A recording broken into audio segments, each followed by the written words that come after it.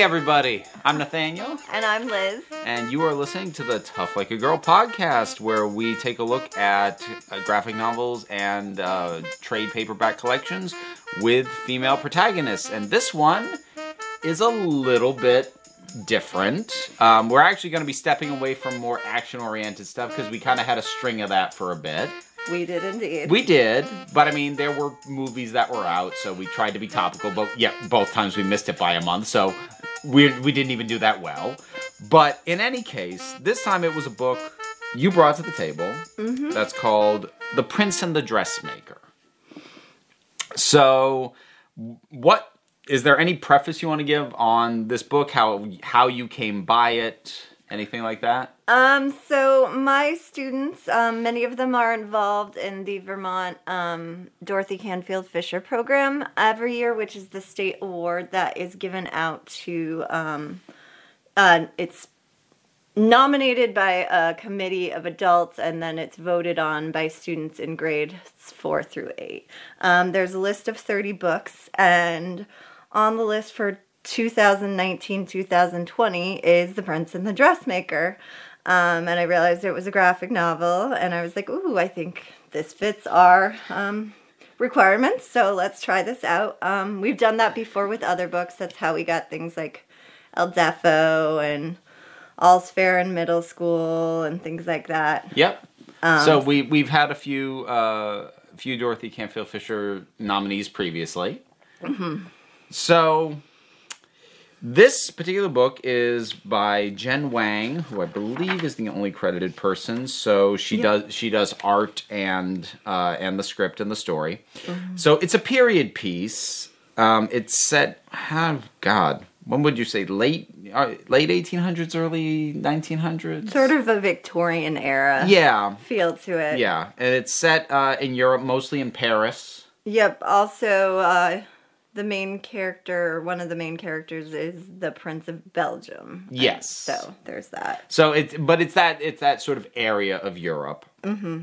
And I'll just sort of describe the opening setup because I figure that's the easiest way to go, and then we'll get into it. Mm-hmm. So the Prince of Belgium is visiting, and he's celebrating his 16th birthday, which means that there's going to be a royal ball, and of course his parents are also trying to get him betrothed to somebody. Mm-hmm. And a lady who wishes to take her daughter to this ball, she goes to a dress shop, needing a dress because her daughter went riding in her good dress and got it and basically ruined it. I love this initial setup, and I love this girl who's involved in it. I know she's only involved in setting things up, but she is kind of great. Yeah, she's a great intro to it. She's just She has no interest in any of this that's going on. And because it's very last minute, the guy who owns the dress shop basically hands it off to Francis, who is one of his workers. Mm-hmm. He said, just, you deal with this. And in the course of conversing with this young lady, who obviously doesn't want to do any of this, and actually says to her, whatever, you know what, just make it ghastly. Make me look like the devil's wench. Well, Francis kind of takes that to heart, and the resulting proto-dominatrix look. I really like how you described it, because that is very it. It is yeah, it's there. It's kind of feathery scandal goth. Yes. and she arrives at the ball in this thing, and then just immediately starts gorging on the treats very messily, basically going out of her way to offend everybody there. She's got some Furiosa eyes going on. She too. does. She did not. There were no half measures in what she was doing. Yeah. But naturally, this gets Francis fired. Francis's justification being, I was trying to make the client happy, whereas her boss points out, the client's the person who pays. And in this case, that was her mother. Which is kind of a valid point, at least from running a business perspective. But then a gentleman named Emile arrives and says, I have a client who saw the dress that you made and is interested in hiring you on as a personal dressmaker. And she obviously accepts this job. And she goes and she meets the client, an apparent woman initially, who is concealing her face. And in the course of getting measurements and a few other things, the sort of veil comes off and it's the prince.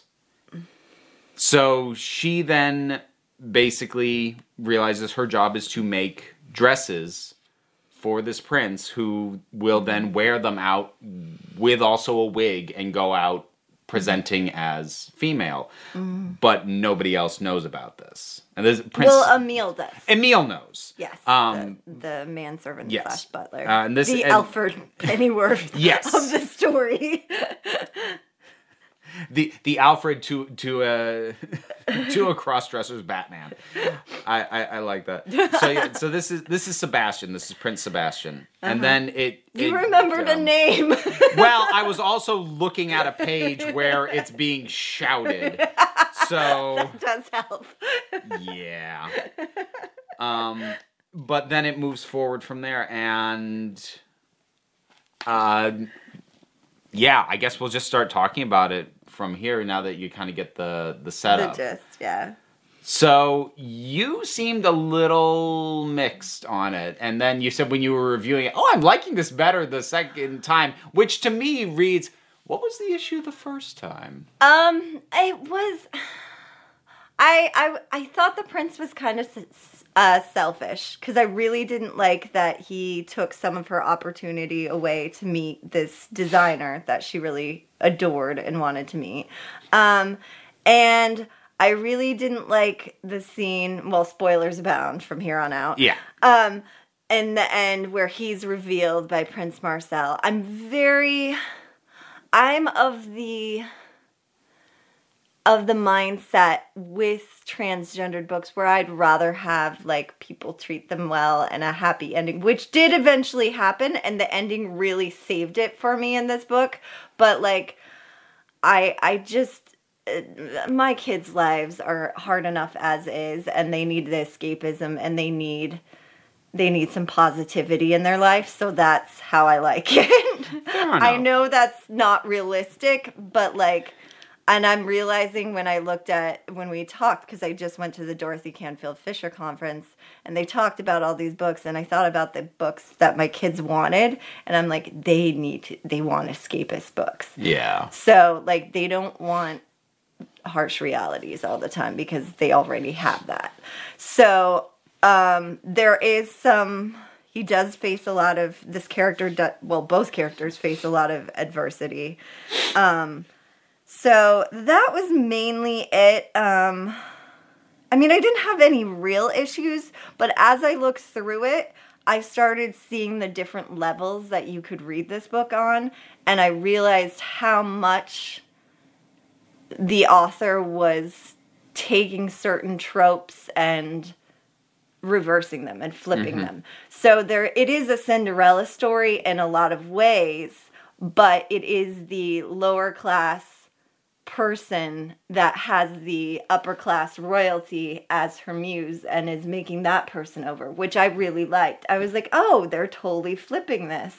And I was like, that's really clever. And just, it can be read on a lot of different levels, which is something that they talked about at this conference I went to on Friday, where originally they had set the age level, I think, on the sheet for the list at 7th grade, but they're like, a lot of the librarians were like, oh, we have 3rd graders reading it, and reading it on a very different level than 7th graders, and the way you can approach it with different age levels is pretty impressive. So I think it's a very versatile, deep book when you get into it. So, I kept choking up repeatedly reading this book. Oh. So, and you know why, but I don't think it's actually come up in the course of this particular podcast. So we'll have to kind of pause and give a little more background on me. So, I am gender fluid, which is It's a difficult concept to explain, but here's the way that I do it. I'm not transgender. I'm not a trans woman, and I was born as male, but my personal sense of self, in terms of my gender, doesn't really stay put. It meanders around, and sometimes it goes more feminine, sometimes more masculine, sometimes it hangs out in the middle. The metaphor that I've come to use is that most people think of gender as a binary, which would be like thinking of it as a light switch. It's got two settings. Whereas I find gender to be much more like a dimmer switch with a bajillion little fine-tuned things that it could be set at, and also has the ability to just, I'll just waver it all over the place, which is kind of me. And like I love that metaphor. This is something I've been for a very long time. I've been performing under the name Vera Wild for about 15 years now. This is effectively me coming out on this podcast, but I came out like mass publicly last year, but prior to that, like my friends knew and my family knew and things of that nature. So the experience of reading this was actually not dissimilar to an experience I had watching an episode of a TV show about a month or so ago. For the Council of Geeks channel, I was commissioned to watch an episode of the British series Accused called Tracy's Story that had Sean Bean playing a cross-dressing character. Mm-hmm. And my feelings of this are very similar, if anybody saw that video, because while I take some issues with some of the narrative, mm-hmm. the things that they get right about what it feels like to have a fluctuating sense of self that connects with me so much because they are the kinds of things that I don't expect anybody to ever get right, because I don't think my base assumption has long been nobody cares enough to get this right. So when things do, that hits me, and that did happen here with him for a lot of reasons. The first is, you called him transgender. I'm not sure that he is. Because he does say, sometimes I'm totally fine. That's true. Being I Sebastian. shouldn't have called him transgendered. You're right. And additionally, when she tailors him a male garment, he's much more comfortable in that. So he's comfortable being male in something that feels right to him. And he's been tailored by people who don't know him mm-hmm. prior to this. So I do think he's got the more fluctuating thing. The other thing that I really love about this is he has no confusion about who he is. Mm-hmm. He knows exactly who he is. The issue is he does not believe he will ever be accepted. Yeah. But this is not a questioning journey. This is not a I don't know who I am. He knows who he is. He just thinks he has no place. Which mm-hmm. is another thing that tends to connect with me. And it's funny that you brought up that you didn't like his selfish moments. I understood them, but I also sympathized with her. And You need to, because that is why I love that is in here. I absolutely love that is in here, because it is an incredibly common thing that is frequently left out of the very few stories that try and deal with anything like this. Uh-huh. Which is that when you are closeted, mm-hmm. and there are people in your life who know that, mm-hmm.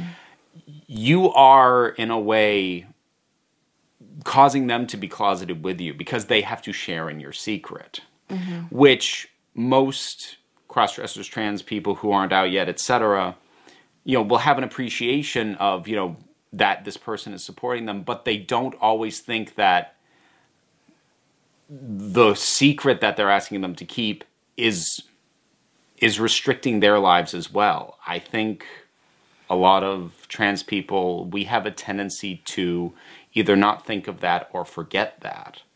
So I think it was important to show that not through any intended malice, just through not thinking it through, mm-hmm. because he's been viewing her largely through his support for him, mm-hmm. which again can be a compartmentalized thing that happens very frequently.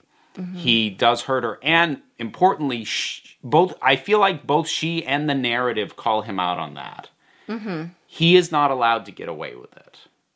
Which, yeah, and he does realize it later on. And, yes, which is why I think that moment is so important to be in here, because he makes a mistake that, and when I say it's very common, I know that because not only from my own experience, but a big part of what I did as Vera Wild, which has its own YouTube channel, was answering questions. I actually had a series called Dear Vera, and where people questioning or trying to figure things out would send me questions, and communicating with people in that way, that sort of thing happens a lot. So again, it was something that I was surprised to see accurately depicted in a way that holds the character accountable without condemning him for it. I thought that was incredibly well balanced. And funnily enough, you say for you, kind of the ending saves it. So towards the end, we should probably talk about what actually happens. He gets found out because he has basically built this entire other life as this female persona of Lady Crystalia. Yes, Lady Crystalia. And after he and Francis basically have a fight, he goes out as Lady Crystalia and gets drunk and passes out and gets discovered by, what is he, the brother of one of his potential princesses? it's his fiance's brother. Oh, that's right. They are engaged by that point. So his future brother-in-law, whose name is Marcel. Boom, I remember names. You remember and names. Took down notes. Discovers him and then reveals him to the court.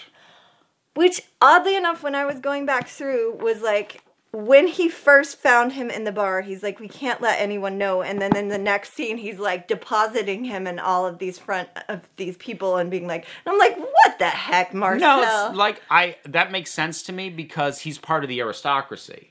And they were in a place with commoners. Yeah, and I got that too, but I was also like, I don't think kids will quite understand that. Okay, maybe that's fair. But like for me, that made sense and that tracked because he's like, this is not something for commoners to know, but royalty needs to frigging know this is going on. But then everyone knew after that, so it's like Marcel. Well, and then it climaxes because Francis has gotten other work designing a line of dresses for a department store that just opened up. And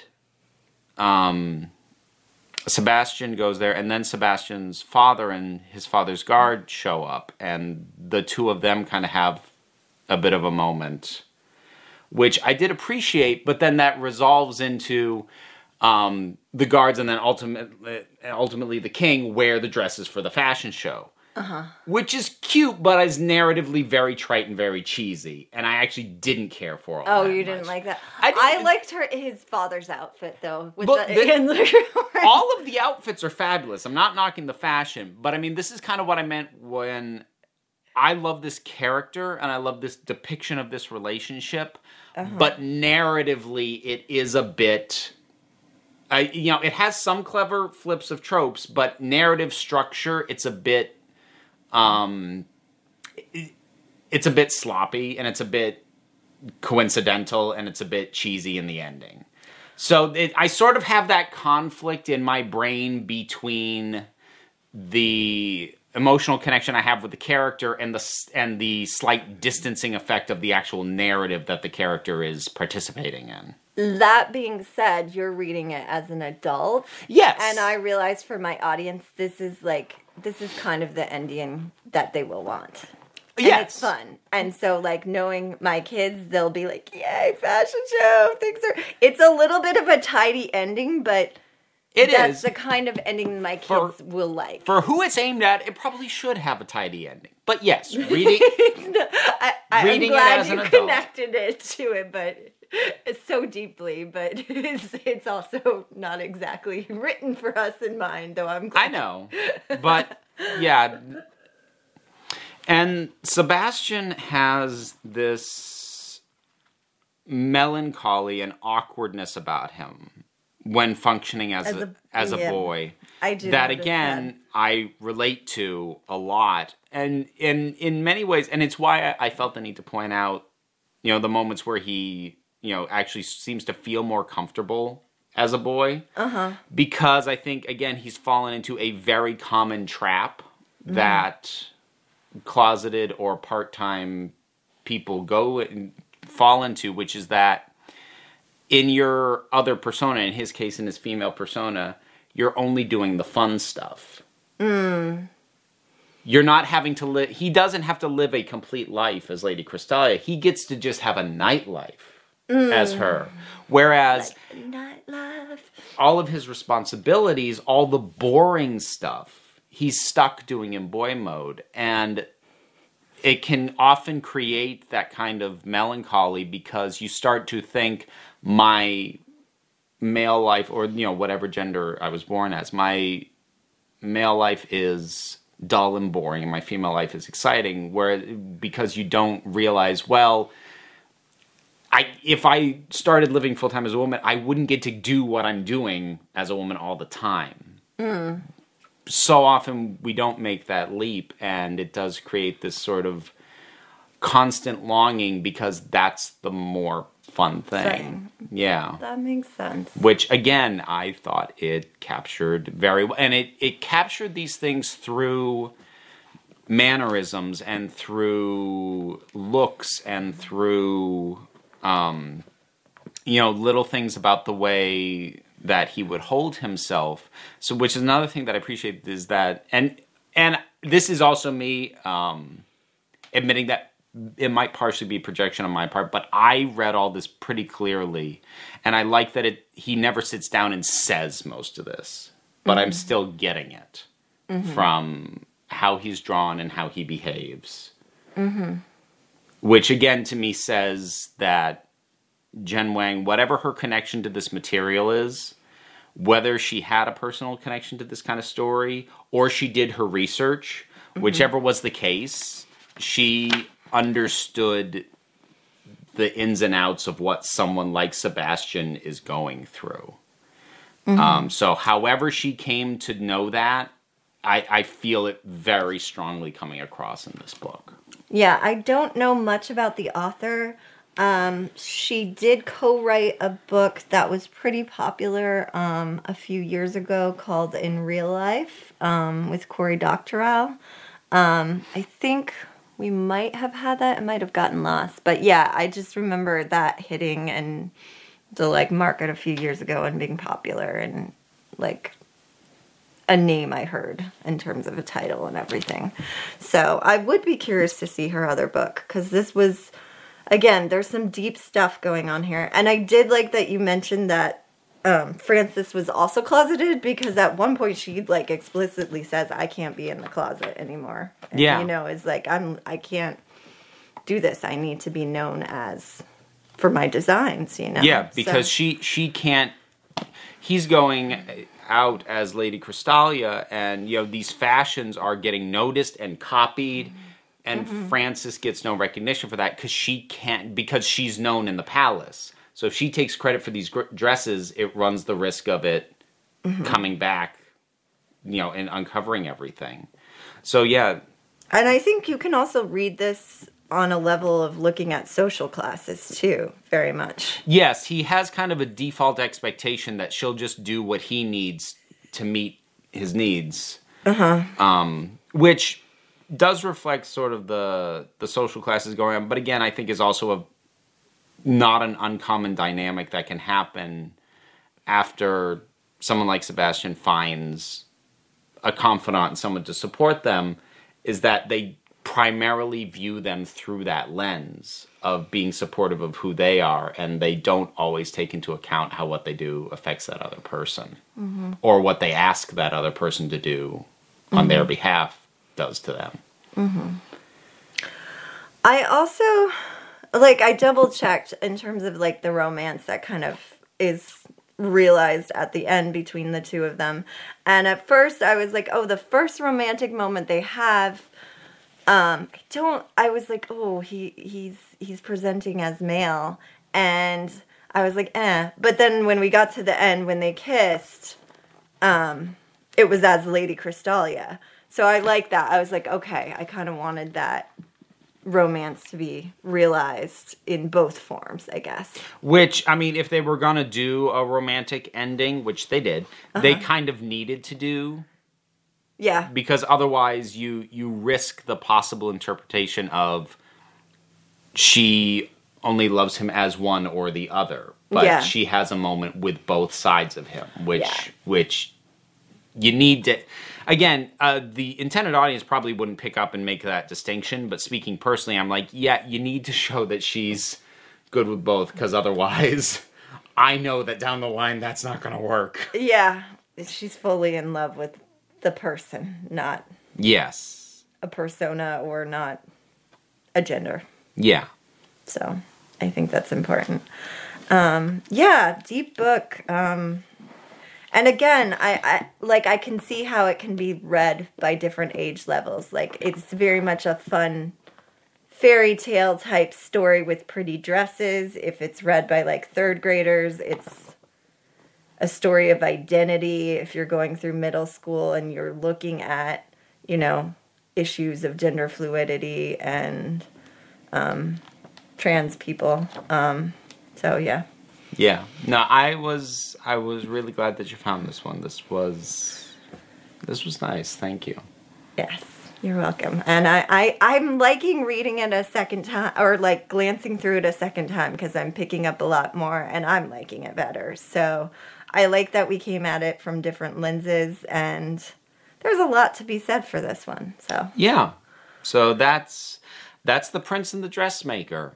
So we're going to do a quick promotional break, and then we've got listener feedback from the previous episode. So last episode, we talked about a volume of Captain Marvel, and we had a number of comments over on the Fire and Water Podcast Network, fireandwaterpodcast.com. First one came from Ryan Daly. He said, good episode, although it was hard not to hear the soft enthusiasm throughout Liz's review. What do you think? I liked it, Want to elaborate? Nah. Thanks, Ryan. Getting a little snarky with me. I think I was a little tired or cranky that day. I think he's just reflecting your snark back on you. I don't know what you're talking about. Ryan continues. Also nice to have a second Captain Marvel movie review on the network in the same week. Of course, if you wanted to know more about Monica, you could have time traveled to my latest Fire and Water Presents episode, which was released before recording yours. Oh, you... Subtle, Ryan. Sneaky bugger. I'll take the next one. Robert Kelly? Yep. My fave part of the movie was the debate me moment, and Carol answers that absurd request perfectly. Yes. Yeah, she does. That is the Carol. Perfect resolution to that. Mm-hmm. Tim Price says, I enjoyed the series on my Carol Danvers, Ms. Marvel, Captain Marvel binge read in 2017 and 18, but honestly, I like DeConnick's original first series, In Pursuit of Flight, better as a jumping-on point. Still, Kelly Sue always brings lots of life and joy to Carol and her supporting cast, so they're all fun. Hats off to Liz for finding some fun in a book with aliens and jets. You're a good sport. I totally did. Yeah. Book and movie. I'm still impressed by Captain Marvel. I think I honestly, having just seen Endgame, I still might like Captain Marvel better than Endgame. Oh, dang. I'm throwing down that gauntlet. Wow. Yeah. Tim goes on with Ryan's and my Find Your Joy episode. Oh, Tim, I didn't realize you were on that one. I haven't gone back and listened to it yet. I'm sorry. I'm behind on a lot of podcasts. He says, I'll try not to repeat all my thoughts on the movie. Just add that my girls and I loved Goose the Flurkin. Mm-hmm. I had shared those moments from the comic with them before I realized Goose would be in the movie, but they still were surprised by the flirkish moments. It was also great talking to their Sunday school class briefly about the movie. 10 8th grade girls and boys who've seen Captain Marvel. Every hand shot up. One of the boys obnoxiously said it was boring, but all the girls were gushing. Direct quote, Bree is a queen. It does my heart good to see it resonate with the girls. Higher, faster, further, punchers. Still a puncher. Thank you, Tim. And yes, like I think that's one of the things that having a kid of my own really helped me appreciate, that the value in things that maybe didn't connect for me, but they did connect for their intended audience. Because like I did like Captain Marvel, but it didn't quite have that extra layer of connection with me. But I've talked to more than enough people where it did, and I'm like, I'm so happy you have that. Mm-hmm. Yeah. The more I think about it, the more I like it. I like the relationships in that movie. I like I just like Brie and her smirk, and like especially her chemistry with Samuel L. Jackson was awesome. Apparently, he knew she was a massive Star Wars fan, and he brought his lightsaber from the prequels on set one day for her to play around with. I bet she, like, made the face that I just made, which is, like, eyes popping, like, hands over mouth, yeah. Like, oh my gosh, this is so exciting. So he apparently they got along like gangbusters. So yeah, which came across tell, in the movie. Yeah, that you they can really tell. It was just they really liked working lot together. Of fun. It was a lot of fun. Also, great feminist moments, but like I like it when you can balance that and it doesn't get preachy. If you can have those moments in something that's a story that would still be worth telling even without those moments, that for me is when it's best. It's when you have a message first and a story just as a means to tell the message. That's like, well, no. If you've got a story where you're like, ooh, we can put a message in here, go for it. Yeah, and it hit that so well. So we've got one more. It's a little long. Do you mind? Yeah, I can do that. Brian Litton says, I have to admit that I'm not very familiar with this version of Captain Marvel from the comics, nor was I, and I've already commented on the Captain Marvel movie and a couple of other podcasts. Therefore, I just wanted to let you know that I enjoyed your discussion of this collected volume, as well as all of the related digressions. I really cannot read today. In the same spirit, I thought I would introduce my own digression. Since seeing the Captain Marvel movie, my daughter has become a fan of the Marvel Rising franchise, in which Captain Marvel serves as a mentor to a team of young female and minority heroes. I was curious if this was on your radar, and if you had any plans to cover any of the associated comics in the future. I know there is one collected volume out already, simply titled Marvel Rising, and that there is an ongoing 5-issue miniseries that began in March, which I'm sure will be collected at some point. Finally, as much as I love superheroes, I am looking forward to a change of pace next episode, which I think we certainly have delivered on. Yeah, so Marvel Rising is something that I am familiar with. I've heard of it. I saw the first, I think it's still up for free on YouTube. I saw the first movie sort of thing. And I enjoyed it pretty well. I didn't love it, and it was largely for what I admit are nitpicky reasons. You nitpick? I know, Never. right? Whoever ever would have thought that? But it is really good, and it focuses. Captain Marvel is an inspirational figure in it. She only appears towards the end of that first movie. Mm-hmm. It is primarily about Kamala Khan and Squirrel Girl. Oh, love them both. I do too. But you have lots of nitpicks. Well, like, for instance, they did a gag with Squirrel Girl basically recapping the plot for another character, and they sped up her voice a little. I'm like, it was a fine enough gag, but like, she doesn't say, this is not long enough. She needs to be saying more. This needs to be more. They didn't push the gag far enough for it to actually work. Oh, that's odd. So it was, I feel like gags are often pushed too far in any situation. Like there were little things like that, and overall, like I've watched all the DC animated stuff. And when DC animated is good, it's great. When it's not good, holy crap. But I never really got into the Marvel animated stuff, but I enjoyed watching it. It was worth watching and it was good. I just didn't quite get... again, I guess a bit like the Captain Marvel movie, I didn't have that emotional hook on it. But it was pretty good, and it's worth checking out. And yeah, I don't think we have any of the associated comics on the docket as yet, but I mean, it would be eligible, certainly. And the other thing that I will mention, I do really like the song that was made for that, Born Ready by Dove Cameron, who does one of the voices. She might do America's voice, I can't remember now. But that song I really like, and I've actually used as a as a stepping out on stage song for hosting a show before. So I might need to look into the song, and you should put it on my playlist. Yes, I will do that. But yeah, no, that's a solid recommendation, Brian. And like, if I should find the time to look at, because I know more stuff has come out since that first movie. I should look into more of it to see if it got refined a little bit better. I think that was the thing. It wasn't quite as tight as I wanted it to be. I might need to look into this movie, though. You're saying Kamala Khan, you're saying Squirrel Girl, I'm saying, okay. Yes. And also I think you'd like America Chavez. I probably will, yeah. I think you will. And the other thing is, like, there is a great... there is one really great gag towards the front end where... Are you going to spoil this gag for me? Yes, but, like...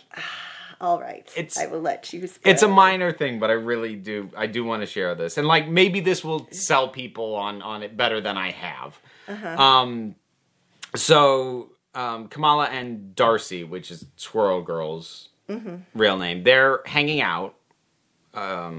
Oh, no, it's not Darcy. It was Doreen. Boy, Doreen. God, it's been too long. I was going to say, that doesn't quite sound right. No, wrong person. So, the two of them are just hanging out in the park, and, like, they hear a shout for help. Kamala ducks behind a bush and, changes into her outfit. Whereas Squirrel Girl you did tell me this. Just tears hers off and has her superhero outfit underneath. And while they're running to help, Kamala goes... God, you must ruin so many clothes. And she goes, snaps! It was Tippy Toe's idea. Tippy Toe being her squirrel friend. Tippy Toe. But yes, no, that's a solid recommendation, and you probably should check it out. Okay. So I think we'll wrap it up there. We do know what we're doing next month. Next month is going to be one that, it's one of the ones that's been on the docket since the beginning. Which is DC Bombshells. Yeah, we were ready for a team up. Yeah, it's been a while since we've had a truly ensemble piece. So that's what we're going to be taking a look at next time. So that'll wrap up this one. So thanks everybody. Bye. Bye. Tough Like a Girl is a Council of Geeks production and a presentation of the Fire and Water Podcast Network. Feedback can be left at fireandwaterpodcast.com or on the Facebook page for Fire and Water Podcast and Council of Geeks. Our logo art was created by Nick Buxom, and our theme music is composed and performed by Erica Dreisbach, whose other works can be found at ericaricardo.com. Bye!